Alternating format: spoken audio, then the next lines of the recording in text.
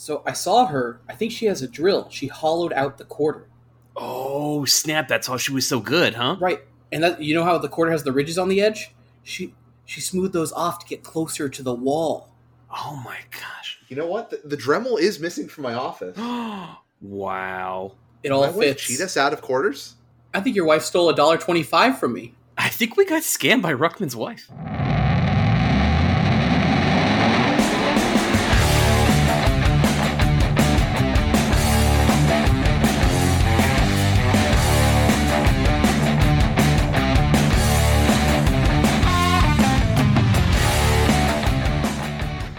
What is going on? This is Crew 3 Podcast. I'm most rocking with me as always are my co-hosts Chris and Ricky. Jones, say hello. I'm $3 poorer now. Hey. Turns out my wife is really good against the game we made up, but not really made up. Yeah, that might have been one of the highlights of Pro Tour. Crew 3 Cup? Pro Tour Crew 3. So I think we're in, real quick up top, I think we're in for kind of a chill episode this week. I mean, look, Pioneer Events are firing, Pioneer Events are going online, challenges are filled to the brim with a bunch of Rakdos decks.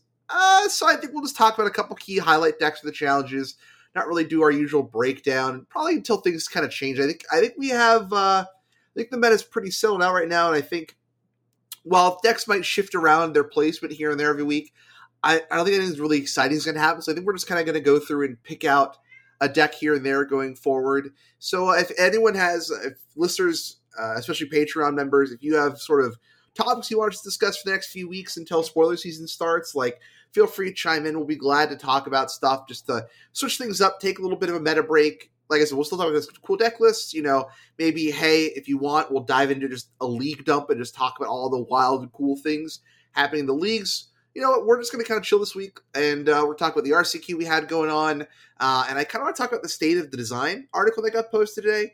What do you guys think about that? Yeah, I was going to say, speak for yourself about this being a chill episode, because I am furious. I am foaming at the mouth. I am rabid. I can't think of any other metaphors for angry. Okay. Do you want to start with why? I want to talk about, as you just stated, I want to jump in to the State of Design 2022, and I will preface this by saying I think this is actually a pretty good year for Magic. I think there are a lot of lows that are definitely extra frustrating. I think there are some highs when it comes to the design of the cards. I think everything good is like the design of the cards that were good, and then like the bad is everything else, right? Like how they're monetizing things, organized play is, as we're seeing with kind of like the lack of judging, is unfortunately more miss than hit. That's not really design though. On that, you're right. Specifically, I'm just trying to like say that I'm pretty negative on the game a lot. There's a lot of cool things going on. I think on design, you know, I don't know if you want me to highlight what I disagree with, or if you want to talk about the document real quickly, what you want to do. Yeah, I just kind of want to go through set by set here. I mean, I don't really want to like call out everything that they point out, but I do think there are some key highlights in each of the articles. So for those that don't know, every year Rosewater posts the state of design on Magic and kind of looks back at the new sets that came out, because we only got a little blurb about Double Feature and Double Master. So the sets that don't have cards designed for them obviously don't make it into this. But I generally think that it's kind of cool to see some of the lessons that they claim they learn. And it's kind of interesting because you have to think about that when they do learn these lessons, it still takes like 2 or 3 years where we see the like results of these lessons being learned. So Magic's always on like this kind of weird delay on how long it takes for things to change, unless like things really drastically need to happen, right? But I do think these are kind of good ideas, and I do think I agree with Chris. Like, and I think this article also points out that mechanically, I think this is a good year for Magic. 100%. I think that, you know, where I wanted to talk about is really in the very first thing where he mentions highlights. Yeah. And so the first thing I really, really was frustrated by is we experimented with how to properly readjust the color pie. I think that they have been doing that terribly for about 2 years now. I think that like green in draft was just insane. Like every card just had fight thrown onto it for whatever reason. And like the green removal mechanic just was like, it just made a lot of draft formats completely unenjoyable for me, where I was just like, well, my opponent probably has the green fight spell, and there they have it. And I think now I'm seeing in competitive Magic, I think white's a little too good when it comes to like the answers they have right now. Like there's just so many good answers, and I just do not like that white now doesn't have to like exile with some walkbacks. We just get straight up destruction with like slight drawbacks, you know? And it's like I don't think that's interesting mechanically. I don't think like, oh, like you get to do the same thing everybody else does, but here's a small drawback. Like that's kind of the black thing, right? Like black is like I do everything but worse. What card are you talking about, like with the small drawback? I'm thinking of like Fateful Absence, where it makes a clue, right? Obviously, like the marches all have their like, hey, you can exile things, but if you think about it, right, Source to Plowshare, Path to Exile have always been like your opponent gets some value because you did a thing to them. Right. Sure, I think those are like, you know, hey, white is going to exile, kind of as it has, like most white cards exile. I think the things were like, you know, we're moving into like, oh, let's destroy something, because that's what they're talking about, right? They're talking about like this last year and where white went in the like the vampire sets, right, and things like that. No, I think this is more so talking about where white's going for commander reasons. Sure, fair enough. I mean, in general, this is like overall Magic design. It says highlights, right? And so again, I think the thing is like making it more viable puts those cards into standard. So I'm just personally not a fan of like the way they designed the white removal cards. I think they're a little bit too much, a little bit too back to back here, and now it's kind of just everywhere. But, you know, it could just be me, but I don't think so. I think the cards are, like, not super well designed. I think the White March is, like, you know, it's fine. But I particularly dislike Fateful Absence in calling that kind of, like, white removal, like, we're readjusting its color pie place. Like, what else do they do with white that they're super excited about? The Wandering Emperor. Okay, I mean, like white's had planeswalkers. I think I don't know that that's like too pushed. I mean, it's definitely cool, right? It makes it stronger. I don't have a problem with the Wandering Emperor flavor wise. That's for sure. You know, I think that like white just like can you name the good white cards in Eldraine? In Eldraine, yeah. Like, can you name the good white cards? Like you can name the good white cards in Pioneer that were like pre-2019, right? You probably name them all in like in 10 picks, right? Sure. Like when you think of like, oh wow, what a good white card that sees a lot of play. It's like maybe Gideon, maybe. Well, most of them are humans. I mean, most of them are humans, right? It's like Gideon, all the humans chained to the rocks, right? Like, but like Siege Rhino. Siege Rhino as a white card. All right, but like. We got things like Welcoming Vampire, which is like, while it's not seeing a lot of play or anything, right? It was a way for white to draw cards. Also, like Wedding Invitation is like a really interesting way white gets card advantage, where it's like if you don't have creatures, you get creatures, but if you already have creatures, you get to draw some cards. Mm-hmm. And then like you have, as I said, like we've seen Wandering Emperor is kind of like the new standard of like how powerful a planeswalker can be. Cards like Yorion, if you want to count gold cards, like Yorion being white is kind of like insane, right? Yeah. And what are like the big commander cards? I mean, you think of like what was that new one, like Fate Folk Hero or whatever. Like there's also just a bunch of new ways to give like white more card advantage in commander. And to me, that's what like this section is really calling out, because if you see like, this plays more obvious in white. For years it was the 5th colored commander. To me, like this is just like, yeah. Now I agree that I think some white cards are being very good as a side effect of, hey, we got to put these good white cards out somewhere. Right. I definitely think it's more so in the commander sphere than anything. Like Brutal Cathar is insane. Yeah. Yeah, I like Brutal Cathar. I mean, don't get me wrong. I think like there's a lot of things here where I'm like, oh look, like they obviously made a push to make good white cards, and like that's not an argument for me. It's just that here he is trying to say like, oh, we're doing cool things with the color pie. It's like, like pushing a color, is it to me like, I don't see anything that white's done and I'm like, oh wow, that's like really unique in white. It's like, oh, you gave white like some strong abilities from other colors, or the cards that are good. Because that's kind of that's the design they want though. They want every color to kind of be able to do a similar thing in their own way. Sure. Well, I've got a petition on change.org going, so I need all of the listeners to go sign my petition to say to not do it. I don't understand. Like, of all the white cards I would ever think to complain about, Fateful Absence is not the one I would ever complain about. It's so fair. Yeah, I think that here's the statement, right? We Right. experimented with how to properly adjust the color pie. The most obvious place in white. It goes on from there, right? My point is not that like, this is the end all be all of white cards. It's that I didn't see white in like a unique way that I was like, oh, look at this cool thing they did. I think there are some strong cards, but I think a lot of stuff that they did was just like, like they did with green was just like, hey, let's just do this thing that we did and just like push these cards. Because again, you're thinking of readjust to move a color in a novel way. Their readjust was, yeah, white's been really lacking and should be able to do things some of the other colors do just as well, but in its own way. Right.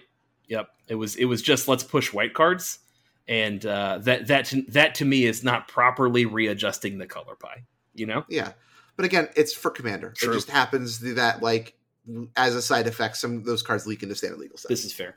I do think that they, on the lessons, on the overall, he says we need to be more conscious about backwards compatibility. I think that's a great lesson. I think a lot of people, and what they're mostly here they're pointing out is the Commander once again. Well, the day and night. Sure. About backwards compatibility, where like the new werewolf cards don't play with the old werewolf cards, and I was like, oh, that's like a good thought as far as like we're learning from some of these things, I'm just once again, I think at least the general thing that gets me that it definitely is like, yeah, the whole general side of this document that before they get into the specific sets definitely feels like here's everything we learned about Commander going forward. Like when I see like we need to be conscious of backwards compatibility in the air quotes eternal world, to me that's not like we need to be worried about how cards affect Legacy and Modern. We need to be worried about how they affect Pioneer. Yeah. Sure. I think that like I'm very excited about a lot of this document, honestly. Yeah, I think because so. actually they point out a lot of hey, I think we messed up these limited formats and here's why. And just like expressing like how much I didn't like. And I like last year, I loved every single limited format we had. I loved them all. And then like this year, it's just been like I liked Midnight Hunt quite a bit, but like Crimson Vow sucked. And then like Kamigawa was amazing, but I couldn't get my friends to sit down and play it with me because it was so complicated and they were newer to the game. Right? So like I agree that there was a complexity issue. I loved it personally, right? But it was way too complex for some Magic players. And I think with Kamigawa, at least what I saw is that it's complex if you're coming into it, but Kamigawa, I've saw like several players who are relatively new to the game pick it up, and I think once they wrapped their head around what each color did, like they were just like having a hell of a good time in draft. I just feel like it did get like way overly complicated really fast. Yeah. It was tough to keep track of. Like I remember the pre-release was fun, but there was definitely a lot of interactions that took some time to kind of get your head around with like enchantment creatures and like some of the ninjutsu effects, right, that were going on, which can kind of be tough with some of the other cards. Not to mention throwing in with some two-headed giant action. So also like Anvil, yeah, that's an uncommon in that format. Yep. Yeah. You can get multiples of those. Yeah, I did get multiples of those. I loved that limited format. And then New Capenna, they mentioned that it's a 3-color set where all the best cards are single color. And so there was no incentive to go 3 colors. Like, unless you got some sick bomb. But even then, you just splashed your 3rd color. Like, it was just like, why are these 3-color cards? I'm going to play my Spars Adjudicator in my Cabaretti deck because it plays itself. Right, exactly. And, like, it doesn't matter because I've got, like, 3 Jewel Thief and 3 of the Angel that draws a card and is a 2/1 flyer and gains me a life. So, tough. Yeah. I will say, I do like them calling out, yeah, we kind of, like, punted double feature and weren't really clear about what the heck that set was. Yeah. And also, like, yeah, people were mad that we didn't have good reprints in Commander Legends. Like, I do enjoy that one of their big takeaways, and I think it's very good, that one of their big takeaways is like, hey, we need to communicate our products better. Because, yeah, like so many times they just like didn't really tell us what was in stuff, didn't tell us where cards were findable. What is a neon ink rare? How many are there? Oh, only one? Like, That's about $500 for you. you know, it's just like, there's so much stuff. I remember like so many times I'm like, okay, but like, what do I get in a set booster? And what do I get in a collector booster? And it's just like, there are set boosters. Cool. You know? And I don't know, just like so much stuff. Like, I think they need to get really better at their products. I'm glad that none of the alchemy stuff is on here, right? Because that's the arena play design article, right? Mm-hmm. I could talk for ages about how we've taken the best way to play Magic the Gathering online and turned it into a absolute ish show. Yeah. You know, with alchemy. Yeah. And I'm sorry, LSV, you bragging about the sweet alchemy draft you just did to win $2,000 in between NFT trading is not going to get me to play alchemy draft in any form or fashion. Yeah, I think this group here has played more Master Duel in the last like 3 weeks than Arena, like with RCQs coming up, right? Like, it's just not an effective way to prepare, really. Like, you can play a lot of Magic, but we've been playing more Master. You know, we prefer to Master Duel as a group. So you can play Explorer, but it's not Pioneer, so it's not going to prep you for the RCQ, right? Right. Hey, we got 20 cards. I got a text message from a buddy of mine who today who was like, I've been playing so much Zombie Rally in Explorer Q, like after my article. Yeah. And he's like, it might not be a top tier deck in Pioneer, but I'm having a whole lot of fun in Explorer with it because they put Rally into the game. Yeah, real quick though, to finish off talking about this article, I just kind of want to go over the mechanics again. Decayed, Disturb, Day and Night. I like Decayed. Disturb was great. Whether or not it needed to be the Spirits mechanic, to me was a disappointment because I lost the possibility of like good Spirits right in Pioneer from that set. Mm-hmm. What do you think of those mechanics? Decayed is cool. Yeah. It's really exciting because it lets you put a lot of cardboard on the table for not a lot of mana, and then you can find really good, interesting ways to utilize that cardboard. The amount of times I got to use the word cardboard velocity when talking about Magic in sets this year, very, very fun. I hate Day and Night. Day and Night. What? Oh man, Day and Night is like. It's like Day and kind Night. of it's funny to me how like simple it is, yet it's just like people just still get it wrong. Just like, all right, cool. Like in the RCQ this weekend, I'm playing the Graveyard Trespassers, right? And it's just like I passed my turn and my opponent's like, okay, your end step, I'm gonna fatal push your guy. And I'm like, okay, cool, move to your turn. It's nighttime now. Right. Like, no, it's not. I cast a spell on your turn. Like, doesn't matter. I didn't. Right. Right. And it's funny because like I liked that. It was just weird with like the werewolves not like they almost just needed to update the old ones, you know? Yeah. Something like that. Because I really like the just thing don't where it's like think, to me, Day and Night is what I think unfortunately we're going to see a lot more design space of, and I don't like it. And it is design space for mechanics that are complicated in paper but super easy in Arena.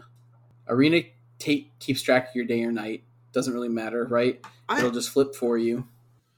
Yeah, I think it'll be easy to. I think it'd be fine if we were used to two sets, like 2 blocks worth of werewolves that will work an entirely different way. Right.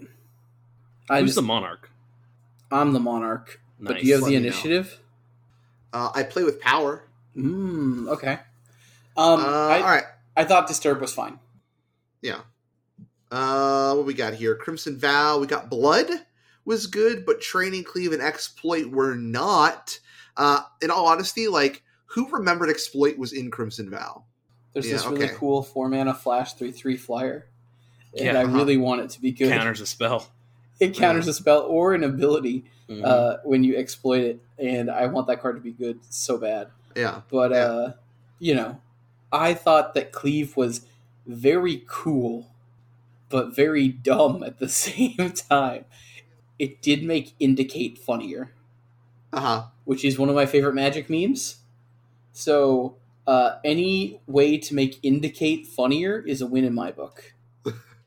I will say I had to as I made fun of the werewolves, I had a double take this weekend when remember Dragon Lord Gargaroth cast the cleave spell, and I'm like, okay, hold on, how does this work again? You cleaved it, so everything's dead now? Alright, yeah, man, cool. Yeah. Mm-hmm.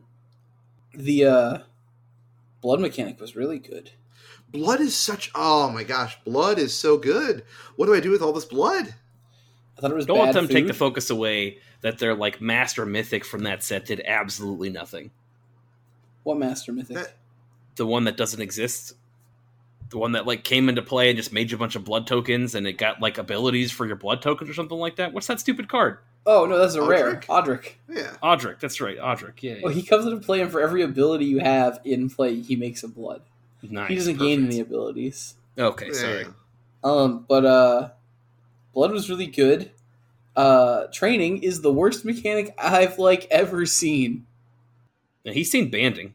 It sees hopeless or helpful initiate, right? Hopeful. Yeah, and that's it. But training is this cool mechanic where if you play bad creatures, you can hopefully play slightly better creatures to make them better creatures. Mentor was infinitely better, and I don't think it's very hard to see that. Like, it's just like you play a creature, and it can make your smaller creatures curve into the mid to late game. Hey, Chris, I want you to know, they call out Odric. They say vampires need to be better. The two biggest complaints were a lot of dissatisfaction with Odric, as he was a popular character, with a mostly unplayable card, and the absence of a legendary 3-color vampire. Oh, there we go. You I was got literally looking at the article and I didn't see that. So it's you too got funny. Edgar. Yeah, Edgar's dope. Vampire stands. Can you shut up for a little bit? You got Edgar. Remember when that guy was just wrecking stuff? Yeah, guy was good. He just doesn't ever die. What do we get anything new? What do we get in Kamigawa? Reconfigure, Saga, Channel. Creatures, Channel coming back, Channel? Ninjutsu. Channel very good.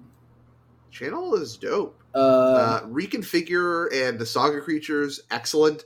I think we can all agree that Fable the Mirror Breaker is a gross, disgustingly broken card, as is Kumano Faces Kakazan. oh yeah. I liked having warriors, the Samurai Warrior and the Rogues and Ninjas thing. That's something I wish, like Chris talked with the werewolves, like they would go back and just make a thing. I enjoyed that. Like, it was just like, okay, since we know there's not Samurai Tribal in every set, all our samurais are Samurai Warriors, and they all care about being Samurai and Warrior. Yeah. That was nice. I liked that. That being said, it's weird to have, like, in such a complex set, you know, like, randomly a tribal mechanic. It was super weird. Like, when all the other things that are happening are so deep and complex, right? Like, reconfigure vehicles, like, enchantments, wanting to have enchantments and artifacts, a random cycle of cards that want you to only play one color and they need 4 pips of that color. And then just like randomly and like, I don't know, tribal samurai. And it was just kind of like weird. I'm not going to play that one. Like, at least ninjutsu doesn't really feel like tribal because you have to play ninjutsu enablers, right? If they are ninjas, it's fine. The deck doesn't really care if it's a ninja or not. They just want you to play like cards that are enablers for ninjutsu and cards with good ETBs. Like the best ninjutsu card is like that 2-mana bug or the 2-mana or the 3-mana helicopter. Like the 1/1 helicopter when it comes to play, it's a Pilgrim's Eye. Yeah. And then you can attack, ninjutsu it out, replay it, get another land. Or the bug that makes your opponent discard a card. Uh-huh. So you weren't really needing ninjas, you just needed like cards that you wanted to put back in your hand and replay. Yeah. And then, like, I will say the one downside of the creature sagas is that just like, oh no, they all don't get to attack as soon as they flip. Yeah, that was a little difficult to learn. Yeah. Man, I was real necessary when you look at Fable the Mirror Breaker, though. That card was... I literally didn't know it until they showed me that common green one that had haste. Yep. And that's when I was just like, wait a minute. Why does this have haste? Right. And then it hit me. Where's the caveman? Where is the caveman in If he's in there and I'm out here. I would have had such a sick turn against Ricky had Fable had Haze. Shh, you tried to do it anyway. I honestly just forgot It's that it flipped that turn. Yeah, there was a lot of play that happened in between the flip and then when you got to your main phase 2. Yeah. But hey, I got to play the world's best K command. You did. Yeah. There's not many good K commands, in my opinion, in this format. So Yeah. All right. What we got left? New Capenna. Cool. I like that one of the lessons they learned was we didn't call them triomes. oh my And that god, set was just pretty. I just didn't think that set was very good. Like, yeah. it had some strong cards, but I think it missed pretty much everywhere. We were all memeing about the Halo the entire time. And it makes sense. You know what I'm saying? Like, the set I wasn't think super that's one of their big we need to be careful how we sell our products. Right? The whole oh wait, you thought this was drugs? It's definitely not drugs. 100%. It's just wink, wink. Okay. And it's not alcohol either. And it's shut up. I don't care. It's drugs now. It's now cocaine, and Elspeth's been doing lines, and I can't not think that. And if the Angels are dead, why are they here winning the pennant? Yeah, if the Angels are dead, why is this stupid common beating me in draft every time? Because, Ricky, you would know that at the end of the story led to the Angels coming back. I don't care. There's still a Magic story. I thought that ended when we shipped it all to China. No, it's still going. Wow. They're doing more Magic story now, actually. Now they have, you get the main story, and then you get, here's all the random side characters. Which, honestly, the side character ones are always better because they actually are a contained story and not just, maybe we'll pick this back up at some point. Right. Commander Legends Baldur's Gate. Who cares? They, draft's cool, that, whatever. You weren't going to talk about the mechanics in Capenna? Yeah, what were there weren't even mechanics in, Sure. okay, yeah. Casualty. So I love how they say most popular faction mechanic was Shield because they're gross. Blitz, I love Blitz. Can we talk Blitz about is a great mechanic. The best mechanic is shredding ledgers. The best is definitely shredding ledgers. There's this really cool card called Ledger Shredder, and they printed a mechanic just for this card called Connive. It's not on any other cards. Only on Ledger Shredder. I think Rafine's Informant has that. And Rafine herself, yes. Yeah. But nothing else has it. It's just Ledger Shredder. Man. But can I counter Casualty? Oh my god, you can, though. Wow. Yeah. You can counter both copies if you want to. That's why that card exists. That was wild. We're not going to really get into that because why not? It was nice. It was chill. We can talk. We can talk about it when we get to the event. But yeah. Anyway, yeah. Can I have Casualties? Cool. What was it? Alliance? Was that Alliance is just creatures coming into play, which is kind of funny. They just named whenever a creature comes into play. Alliance. But Alliance is very powerful. Read my article. Read it. It's out. I finally came out. I talk about Alliance a lot. And now the progression series will come out. Now the progression series will in fact come out. All right. Any other thoughts on the state of current design before we move on? Where's my American Dragon Jake Long secret lair? Well, you see, you have to talk to the Disney reps first. Also, real quick before we move on and talk about a couple of these challenge decks, we talk about RCQs. The Pioneer Challenger decks are now delayed until November 4th of this year. Wizards, let me give you a quick idea. Every release date you currently have, just push it back 2 weeks. I don't think it matters. I think this is good for Pioneer Coin. Real talk. Yeah. They were going to come out in October, right after the RTQ season is over of Pioneer. Yeah. Right. Who cares, right? Uh-huh. Now they come out in November, and you can buy them as Christmas gifts for all your loved ones and force them to play Pioneer with you. I think, literally, if it couldn't come out during RTQ season, it didn't matter when it came out, as long as it wasn't before, as long as it's sometime before the next Pioneer RTQ season. So I think it's fine getting pushed back to November. Who cares? I can get behind that. With everything being delayed at this point, it feels like just push your release schedule back 2 weeks. at least Wizards isn't getting as messed up by these pushbacks as Digimon.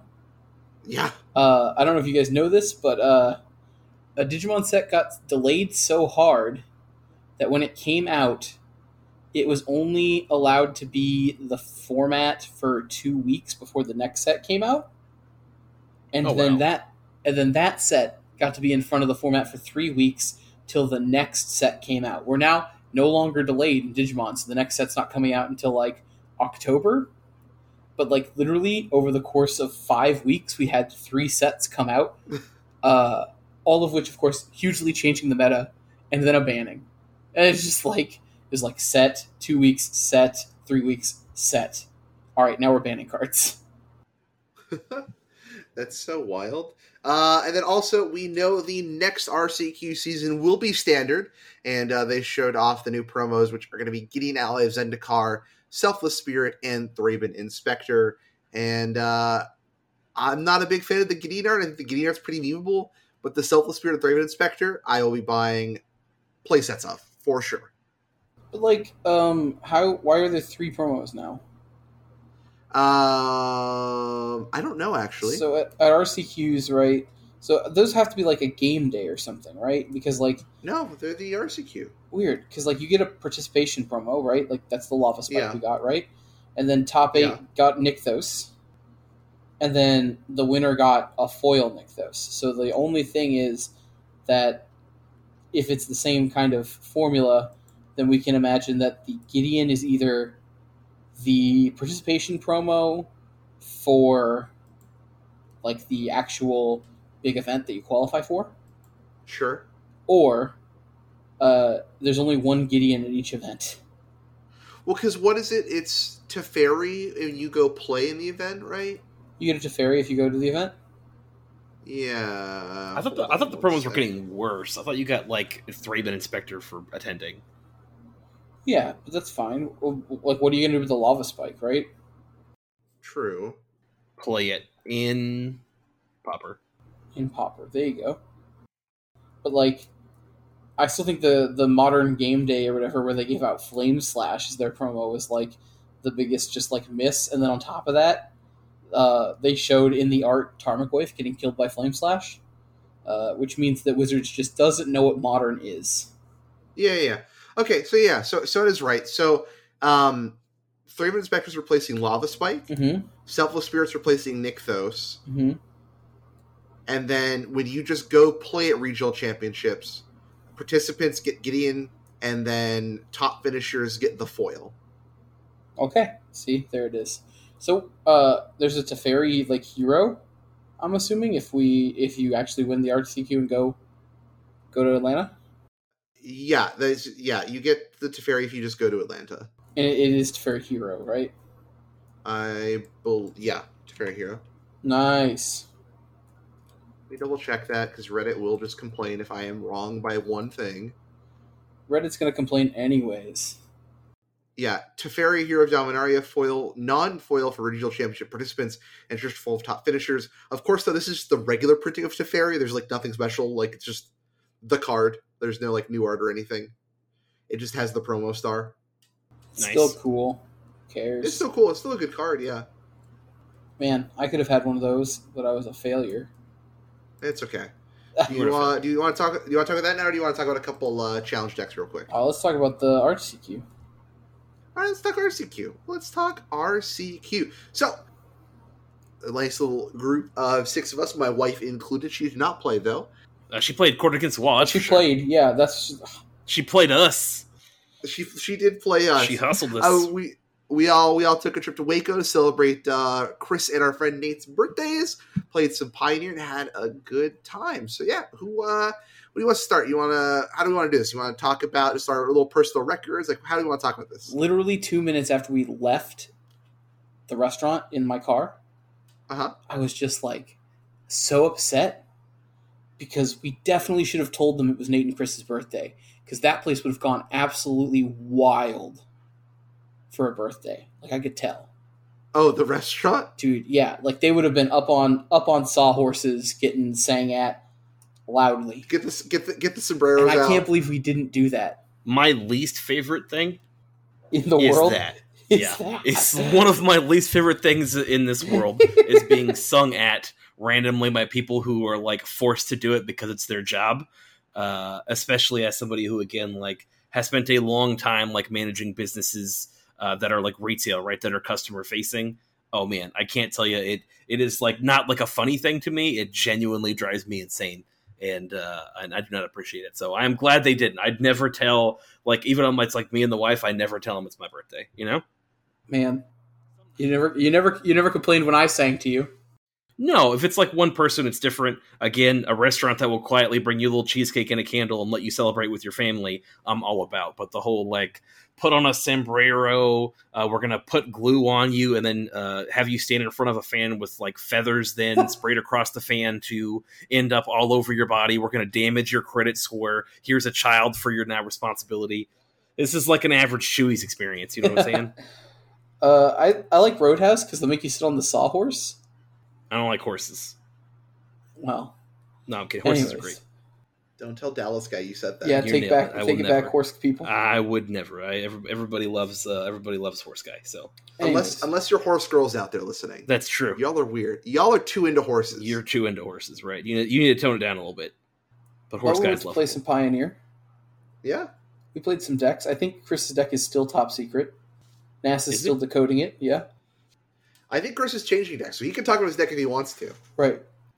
Yeah, the deck I just played was Esper Greasefang, and it led me to 9th on Breakers, mostly thanks to Ian, who actually had a really good showing, kind of for the last round. So we ended up 3-2, 9th on Breakers, the most disappointing finish out of the bunch. But I think I learned a lot, and I think that unfortunately because of my birthday, I didn't have as much time to prepare as I kind of wanted to. And so I definitely made a little mistake in deck building. I wasn't playing enough 1-mana removal, and it definitely cost me. And if I was, I think I would have top-8'd. But I do not think that Esper Greasefang is the deck. I think we'll talk about the top decks as we kind of go through this, because I think it's going to be pretty obvious what our advice is going to be to look out for in the coming weeks and what you need to be prepping for. I think there's some pretty clear favorites out there. So 3-2 for me, and had a lot of fun. And again, would do it again, but probably with a different deck. You will do it again. You will do it again. Because I mean, what upcoming events are you guys going to go to? So I've got. I'm probably going to play on the Sunday the 14th. I've got one on Sunday the 21st, and if Chris comes down, I'm probably going to play on the 27th of this month. Yo, I'm going to try to make the 27th too. If I don't qualify at the one at Dragon's Lair on the 20th, yeah, I'll be there on the 27th. Yeah, for sure. Yeah, I'll make it happen. We'll do it because I don't think I'm going to play in the one on the 10th because I really don't feel like driving out of town for another one. But I think all the other ones I'm probably for sure going to play in. I was going to play on the 13th, but I think I'm out now on that one. But yeah, that's okay. So I think it's fine though. So I mean, I guess it's my turn to talk about records. So I piloted Rakdos midrange. It's not a secret. I've posted my list on Twitter already and stuff like that.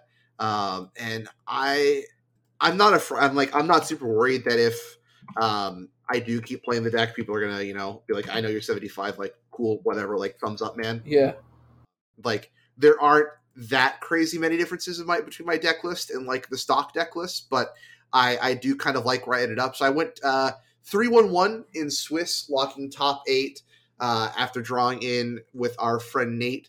Of course, I went up against Ricky, round 1 of top 8, and my deck just kind of, I think we had. We'll talk more about it after Ricky goes over it, but I think we had a really good match. I just didn't draw the right things. And my loss in Swiss was honestly, I think my loss in Swiss was just the most disappointing thing of all the whole day, just because it was a matchup against Blue Light Control, a matchup that I think generally is pretty favorable, right?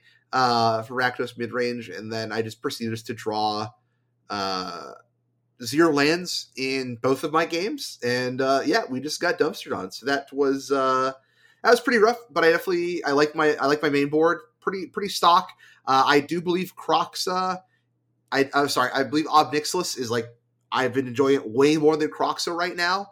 I think Kroxa kind of doesn't do a whole lot, especially when Graveyard's just going to keep getting bombed out. So it's just like the odds are going to get to replay Kroxa are pretty low, whereas Ob Nixilis just gains so much value if you get to land it right.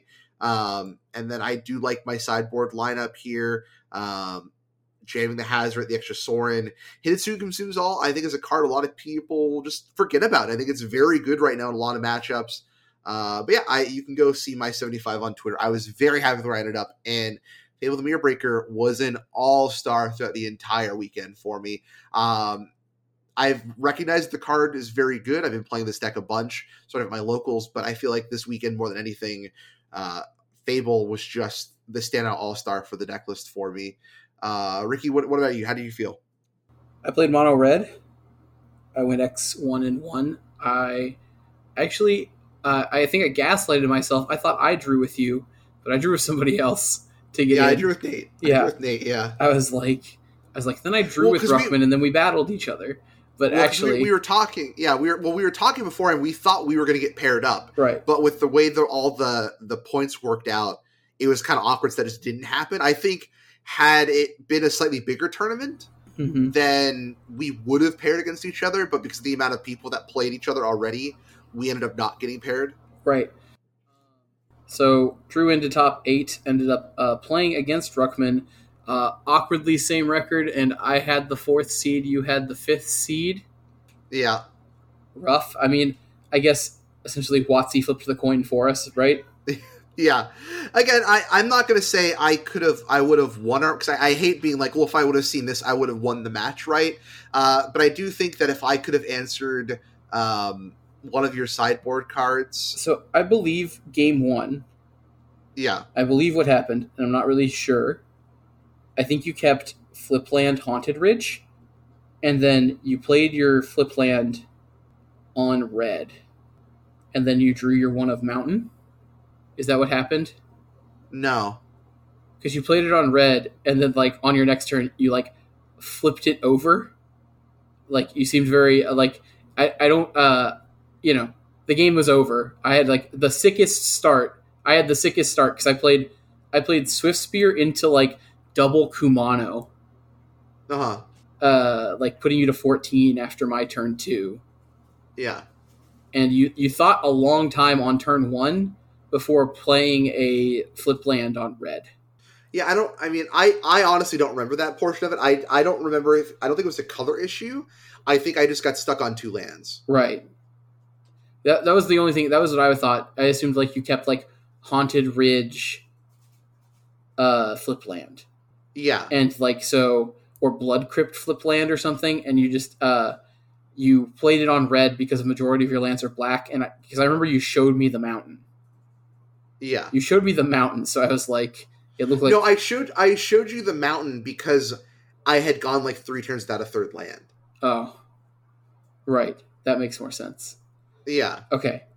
But, and then in games 2... I definitely wouldn't have played the backside of the path. I wouldn't have played the red side on Pathway with a dual land in hand.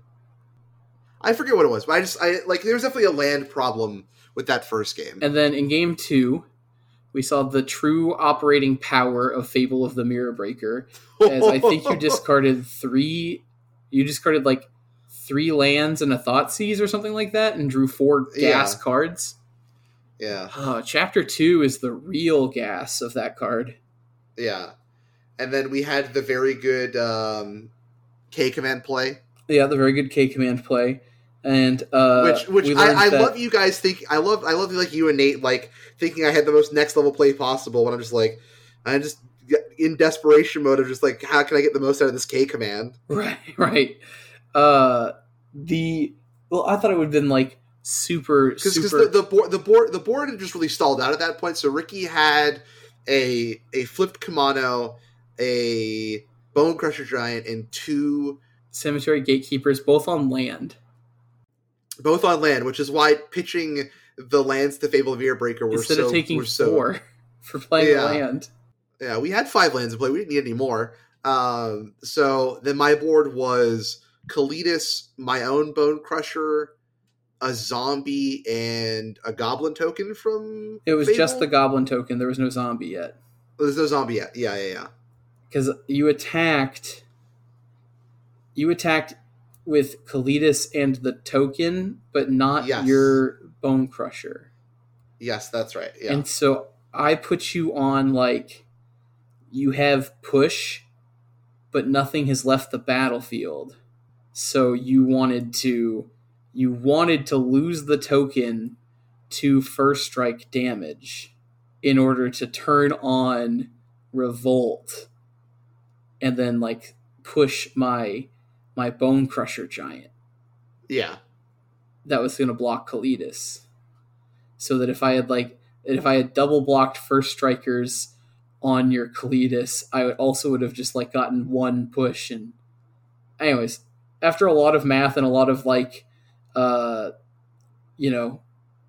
Poison Cup game from Princess Bride. Yeah. So the attack there from my perspective was, I know I'm sitting on K command. My plan is I have a Blood Tithe Harvest in the yard. I'm just going to buy that back, kill one of your first strike guys, because my guess was I was just going to double block the first strikers on Kalidas. Yeah, or you were going to do what you did in triple block, right? And so my thought was like, well, I could attack with this goblin because I know you're going to, like, put the first strikers in front of Kalidas to try to get Kalidas off the board, right? Like, right. I figured that was your play. So it's just too scary. There's no way you swing in with Kalidas like that into the 4 first strike if you have a way to, like, if you don't have a way to kill one of them, right? Yeah. So I just have to, like, I just can't try to take that value play. But then I got scared that taking the free goblin token was also, like, a misplay. I was just, like, terrified. That whole play was terrifying. Yeah, so my thought was, like, you triple block the Kalidas, and I get the treasure token that puts me up to 6. So, like, if we can, like, later on in the game, I could, like, activate a man land and, like, play a push or something like that. Or I could, like, potentially double spell. But, like, I knew I was going to get a blood token. But anyway, so the whole thing was, like, we can attack with the goblin. I just wanted the treasure. And that way, if you also block with Kumano, I just, like, clear your board, essentially. But if not, then I get 2 damage off your Chandra, which I'm just trying to keep off of ultimate range. Yeah, keep her off 7. So it was like, the goblin's either going to take 2 off of Chandra, or I was going to trade with your Kumano, and I think either way was fine with me.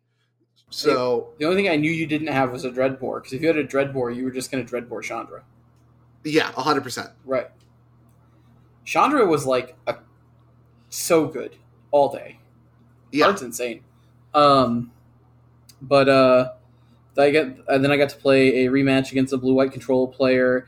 I will say there was a lot of blue-white control at this event. A lot of it. I think that deck is kind of funny. I think it's a good deck, right? Yeah. But I'm sure people tell me it's a good deck. Every time I play it, though, it just never wants to work. I feel like it's a highly skill level based deck, and on top of that, blue-white control players, and y'all can at me if I'm wrong, but I'm right, so I don't think you're gonna at me. You guys just think that every matchup is your good matchup. It doesn't matter. And maybe it's just you get infuriated by Unga Bunga, I played Mountains, right? But, like, that's a matchup I like. I don't think it's, like, my best matchup by far. Like, I'm pretty sure if you draw 2 Emperor, I'm going to lose, right? 4 lands, 2 Emperor, you'll probably win that match, or that game. But I like my chances in that matchup. But every blue-white control player seems, like, gravely offended when I win a game against them as mono red. And I just feel like historically that's not the matchup you're winning. You know what I mean? Yeah. I think the decks that come off too aggressive, like the one reason I think that control will struggle and it's not the top of everything is decks that just present more threats and have answers. Like, they just lose. And that's kind of the problem with any control deck right now in the format, I think, is, like, white's just got insane answers. You don't need to play other colors, so, like, blue-white's definitely it. But your card draw's a little lacking. Like, your answers are the best of kind of any format, right? A lot of the answers you see here are the same answers you see in Modern, except for, obviously, like, Prismatic Ending kind of threw a wrench into it. But before that, you saw tons of Fatal Push. You still do see some Fatal Push. And then, of course, besides the elementals and stuff like that. But the answers are insane. So the card draws what's lacking. And so when you kind of run out of ways to kill your opponent's cards, you're in trouble. And that's one thing red does, right? Is just throw threat after threat after threat and have some finishers. So like I think like, you know, the only reason heroic's not the best against it is because like their specific threats matter. But just throwing a bunch of threats at control has done well to kill it. I think given the state of card draw. There are also so many good man lands right now that Right. just dodge all the wraths. Right. Very true. In fact, I honestly want to see Wrath as a red player.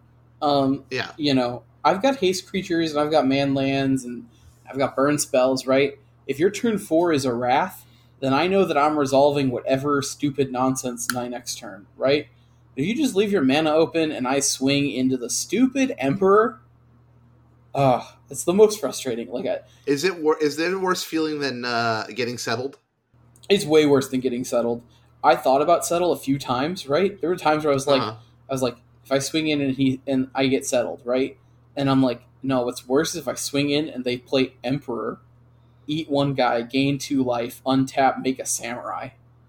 Yeah. I'm just so far behind, you know? Get ungood. So, like, I was just like, there were times where I'm like, I can't attack. I was like, the board is empty, but they've left up 4 mana, and if I swing for 2 damage and they slam in an Emperor and gain 2 life here, I lose so much ground. Yeah.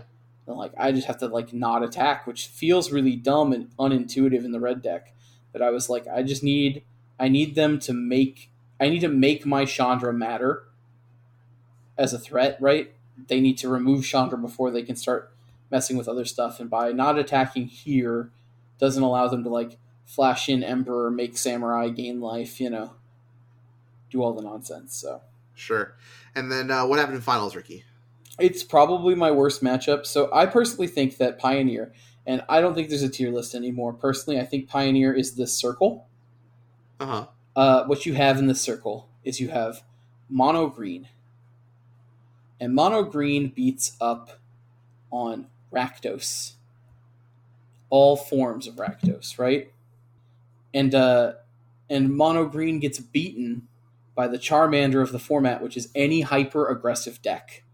And both of the Rakdos decks have really good matchups against these hyper-aggro decks, but specifically against mono red, the sack version, where you gain so much life with Ob Nixilis and cat tokens that block, and like you punish me for playing my own creatures with Claim the Firstborn, like I think it's literally the worst matchup I could have ever hoped for in a finals. Yep. I think that currently, like, if you're thinking like, oh, do I play sack or do I play like mid range?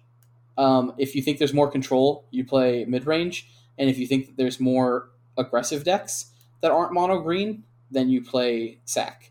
And if you think there's mono green coming in droves, probably don't play a Rakdos deck because you can't beat mono green, but you'll beat all the dumb hyper aggro decks that beat it. And then Phoenix is in a corner by itself playing with itself, which is pretty good. You know, that's a good spot to be in. That's what I think the Pioneer format currently is right now. And like above this circle is the blue-white control players with Yorion that think their 80-card pile is going to beat everything. Oh man, that's so true. And then shouts also to, like I said, our boy Nate who also top aided on. And Nate's not here, so I'm not going to say what Nate was playing. But it was really funny because he was like, after the fact, after we both got knocked out round one at top 8, he sits down. He's like, "Hey, can we practice matchup a bit?" And I'm like, "Yeah, man, sure, no problem." And he just like takes game 1, no problem. I'm like, "Yep, that's about this matchup." Then I'm like, "But we're gonna play post board now." And I'm like, "And you're not gonna win at all." And he's like, "I don't know how much better it can get from you." And after like 2 games, Nate was like, "Yeah, no, I just can't win anymore, can I?" Right. I would like to also big shout outs to Chris for like calling judge on me for playing correctly. Oh, hey, listen. Listen. He's like, surely Ricky's mono red brain couldn't understand the interactions that are happening here. No, I think I had a question, and then I think you both had a question about it, because it was like, how does this card work? Because like all the other cards like that say like if it dies this turn, you know. The big thing being, if Spikefield Hazard can exile cards while you have a Soulscar mage in play? The answer, of course, is unfortunately no, because you replace the damage with a -1 counter, and specifically Spikefield Hazard does say if a card was dealt damage this way. Right. And Magma Spray is also worded the same way. I'm not sure about Flame Blast Bolt, but I assume so. But I have some nearby, actually. I can check while we continue on. I'm pretty sure. Thankfully, I will say, and I will always say this to anybody who's going to RTQs, right? Renegotiate the prizes at the end. If you make it to the finals, both people are there for the invite, right? Say the words, "I'd like to restructure the prizes." This is not collusion.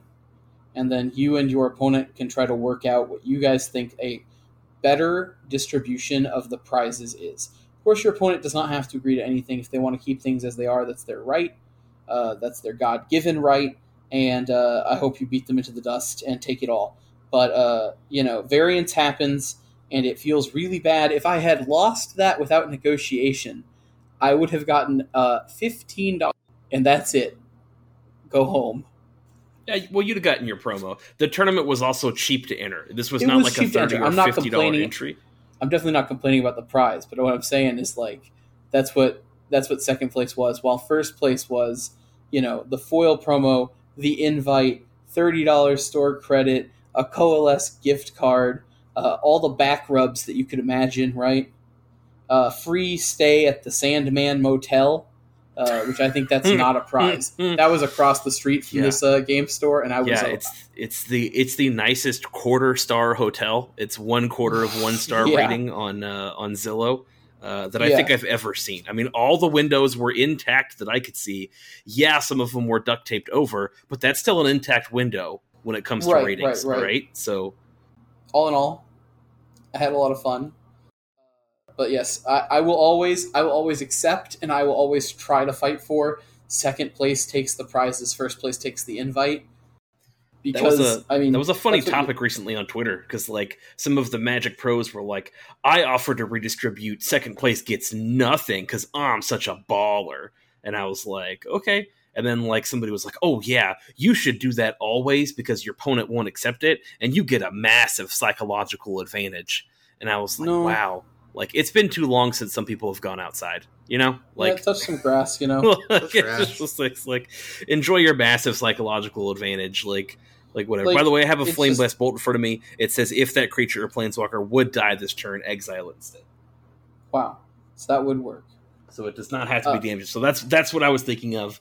I apologize. To be fair, I had intervened a lot of things that day, and I was right every time. Meanwhile, guy that complained about not knowing what he could counter got every call wrong that they made. Interjected 5 times and stuff I watched, and was always wrong. And I was like, all right. So I was wrong one of my times on the day. I don't know. I think that redistributing the prize is very it's very nice. I think it's a nice gesture, right? Of course, it got my opponent super excited because also this is the way you if you don't want the invite, this is also the way you go about doing this. You don't say I'll concede for the prizes. Don't say that. Yes. Be careful. Be very careful. Make sure you say I'd like to redistribute the prizes. Once your opponent agrees to the prize redistribution, you then go, I'd like to concede. But so when we redistributed the prizes, we agreed to that. Then my opponent looked at me and he goes, "Are you conceding?" And I was like, "I'm not conceding. Does that change everything?" And he's like, "No, not at all."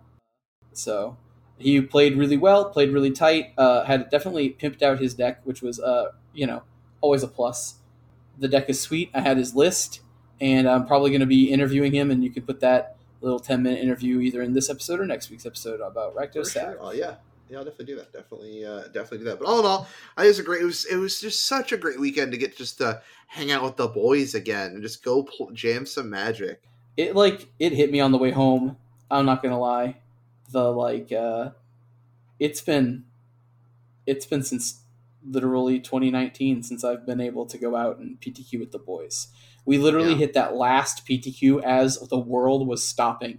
in February of 2020. The Walmart bag open. Right. The one where we were like literally there weren't masks, I don't think, but like nobody was allowed to bring anything inside. We had to leave our bags in the car. They cleaned the tables between rounds. No handshaking. No handshaking, no cutting. And and you had to leave the play area so they could re-sanitize the tables every round. That was like literally the week before the lockdown started. That's too long, man. Yeah. And I also just want to like take a quick minute just to say like, thank you for like being so chill with Marilee showing up and stuff like that. She just like had such a great time, even though like obviously she wasn't there for the whole thing, which I was glad to see that she like got out and didn't sit at the LGS the whole time, just because like I didn't want her to end up feeling like one of those girls that just like, yeah, I brought my girlfriend to the event and she just like sits in the chair next to me the whole time, just like on her phone, right? Mm-hmm. But while she was there and some of that, she had a great time. I want to say, no, of course not. I just always think they just kind of look bored, right? Like, so it was nice just to give her the car keys and be like, all right, we'll see you in a little bit. But, I just want to say thank you for making her feel welcome and talking to her and stuff like that between rounds and just hanging out. And she had a great time. So it was, she definitely really enjoyed it. I'm glad to hear that. Better be having a good time. It's a PTQ with the boys. That's right. She took all of our quarters. Yeah, she did. Ruckman's wife is an actual hustler savant of Quarters Against the Wall. Which we actually played while waiting for a table at dinner, and like was actually fun. And people actively not looked at us. It was great. Right. Yeah. People tried not to stare, but you could tell they were jealous. Their kids were excited. Their kids were getting hyped. Yep. But they were like trying to like not look at the degens, Just That's in time for ESPN the Ocho's return, by the way.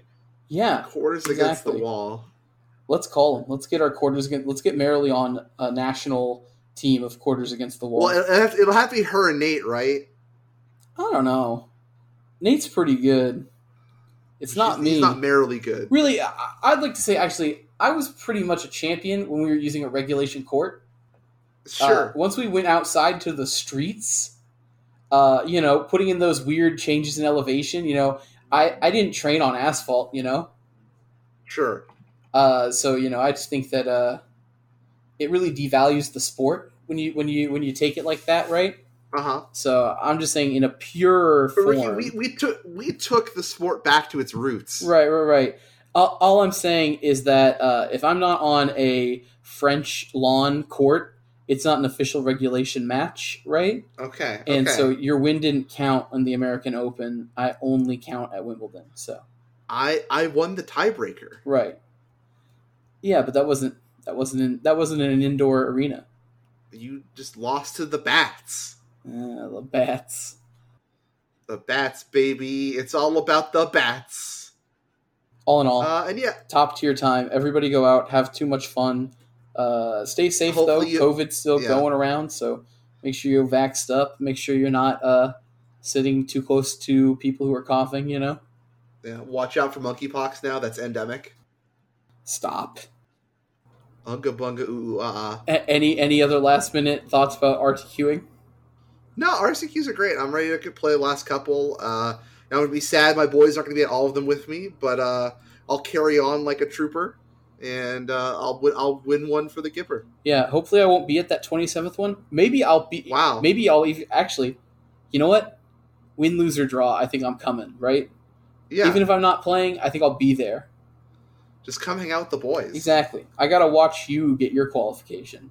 That's also. Right. If I qualify for Atlanta, I can officially talk my way out at not going to Flesh and Blood Nationals. There you go. So don't tell Ed, but So you can only afford one trip, right? Yeah. Then I just go like, I could only afford one trip, and Atlanta for Magic. He's also qualified for Atlanta Magic, so like, I mean, you're still going with him. Yeah, we're still going together. Yeah. All right, real quick, just to say we did it. Your challenge top 8s on Saturday. 8th place Rakdos mid-range, 7th place Rakdos mid-range, 6th place Rakdos Sacrifice, 5th place is at Phoenix, 4th place, what is this, Legislator Phoenix? Yep. 3rd place Bant Spirit, 2nd place Rakdos mid-range, 1st place Rakdos mid-range, and turns out the most played cards are Rakdos. And then on Sunday's challenge, 8th place Bant Spirit, 7th place Rakdos Sacrifice, 6th place Rakdos Midrange, 5th place, what is this again? Is this Mono Green plus Nicole Bowles Dragon God? Yes, it is. 4th place Abzan Greasefang, 3rd place Turbo Titan. It's Turbo time. Get your Arnold Schwarzeneggers in here. 2nd place Mono Red Aggro, and 1st place Rakdos Midrange. So links below as always if you really want to go dig in and look at all those Rakdos decks. Do we have a Rakdos problem? What do you guys think? Is it No, Are we too good? no, it's fine. No. I'm still not sure what you banned for the deck. I think Rakdos is very good. I think it's probably like, we talk about all the time, like the metagame. I think we're pretty defined now. I think, again, my recommendation to you, if you're playing an RCQ, one, hey, if there's a deck you've been playing a ton of, you can do well with it. I mean, one of the top 8s this weekend was at locals, right? Much different than online, was like an aggro humans deck, because like a lot of the aggro decks kind of function similarly. And it was just like a black-white 2/1 deck. It wasn't like doing a bunch of like wild extraction specialists plus other. Yeah, like, it was like old school Wars of Humans. Yeah. We're just playing all the 2/1s and stuff. Humans in Kudro to interact with some graveyards and stuff like that. So I think there's a lot of decks you could play, but my recommendations would be some form of red-black, mono-green, Phoenix, and then blue-white control if you're okay taking it. That also seems to do pretty well, just because again a lot of your removal is targeted. You're not having to think about like when the right turn is to Wrath as much anymore. You don't have as many. You just have kind of the Supreme Verdict aspect, and you're playing expensive Planeswalkers. So definitely my recommendations for playing. But I mean I think there's new sets coming out soon. Let's see what happens there. And like what do you ban? Like, I don't want to ban anything right now. well, I just what think would that you like from red-black? You don't. Jeez. You don't. I mean, everyone's just going to shout for Thoughtseize, and it's like... That's the worst card. It is. It is. I bored Thoughtseize out so much playing the deck. Yeah, I don't think there is anything. Like, Fable is probably, like, the ban, right? Yeah, like, if maybe. you really want to push it out. I don't know. Like, I think that, like, the Rakdos matchup is probably the matchup I would be constantly preparing for, number one. I mean, we had... like at my FNM before we left on Saturday, right? Like half the field was Rakdos, myself included. I think the deck is just powerful. It has like a good solid game plan against everything, and you just really just hard lose to mono green, and that kind of feels like it. I don't know. What do you guys think? I think that, like as I said, like mono green beats the Rakdos decks, both of them. The Rakdos decks beat the hyper aggro decks, right? Yeah. And then the hyper aggro decks beat mono green, and then blue white control and red blue Phoenix are both very viable, as well as some other weird combo decks and shenanigans decks like Greasefang and stuff like that. But I think the main pillars of the format right now are mono green, hyper aggro decks, meaning the humans and the mono red and the mono blue decks, right? And then the two Rakdos decks, Sack and Midrange. Yeah. And that's totally fair. All right, well, gentlemen, that will do it for this week. Again, thank you all for tuning in week in, week out, and listening, helping us keep the show going. Patreon supports patreon.com/crew3mtg. We love you. Y'all are the best. And as is our solemn duty, let's finish off with a Patreon mailbag.